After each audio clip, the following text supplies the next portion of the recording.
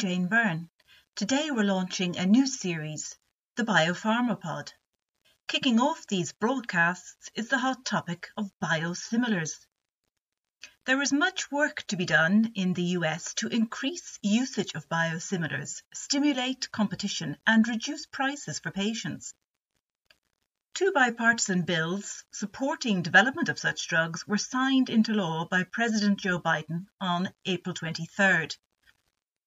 The first bill, Advancing Education on Biosimilars Act of 2021, amends the Public Health Service Act to allow the FDA to create a website featuring educational materials on biologics and biosimilars, aimed at healthcare providers, patients and caregivers. The second bill, the Ensuring Innovation Act, modifies the Federal Food, Drug, Cosmetic Act to replace the definition of an active ingredient with the active moiety definition. The idea being that drug makers would be prevented from gaining exclusivity for minor modifications to products, and thus helping to facilitate generic competition.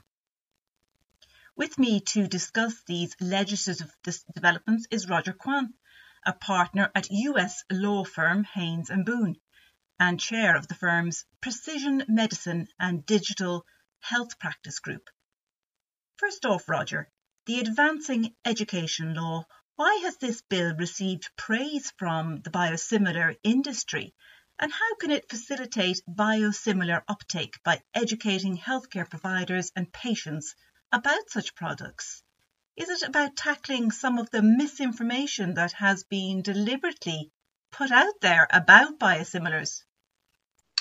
Well, it would help dispel a lot of the misinformation out there about the safety or efficacy profile for biosimilars. Mainly, some have argued that biosimilars may not be as equally safe or efficacious as the branded biologics that they're designed to substitute. These aren't new arguments in the pharmaceutical industry. The same arguments have been used against generic versions of small molecule drugs, even though they have been used safely and effectively for decades in place of branded small molecule drugs as soon as they come off patent protection. In rebutting this fact, the anti-biosimilar camp makes the distinction that there is more potential for variability in biologics manufacturing versus small molecule manufacturing, and that protein-based biologics are not as predictable end products as chemical-based small molecule drugs. How valid those arguments are scientifically is debatable, but it can cause clinicians to be reluctant to prescribe and for patients to agree to take a biosimilar over a branded biologic. Adding more confusion to the mix is that the current FDA regulatory structure differentiates regular biosimilars from interchangeable biosimilars. There are two primary differences between them. Regular biosimilars can only be dispensed to the patient in place of a branded biologic at the request of a physician, whereas interchangeable biosimilars can be substituted in place of a branded biologic by a pharmacist or at the pharmacy without first obtaining permission from the physician, as is the case with most small molecule-based generic drugs. Another difference is that in order for a biosimilar to be approved as an interchangeable biosimilar, it has to go through more rigorous clinical testing to provide that it produces the same clinical results as the biologic reference product that it is substituting. To date, no biosimilars have been approved by the FDA as an interchangeable biosimilar, which further casts a cloud on regular biosimilars as being equally efficacious and safe as their branded biologics counterparts. The goal of the Advancing Education Biosimilars Act is to clear up all this confusion, which is a tall order from a practical standpoint because the science can be confusing to the layperson. Okay, well, does that law then actually provide for any specific funding for the creation of these educational materials? And who's going to carry out this kind of dissemination activity then on their behalf within the US market? Well, to my knowledge, the bill does not earmark a specific bucket of money for its implementation. Rather, it calls for the Secretary of Health and Human Services to direct the Department of Health and Human Services to operate an internet website that provides education materials for healthcare providers and patients regarding the meaning of all the terms we just discussed, such as biosimilar, interchangeable biosimilar, et cetera.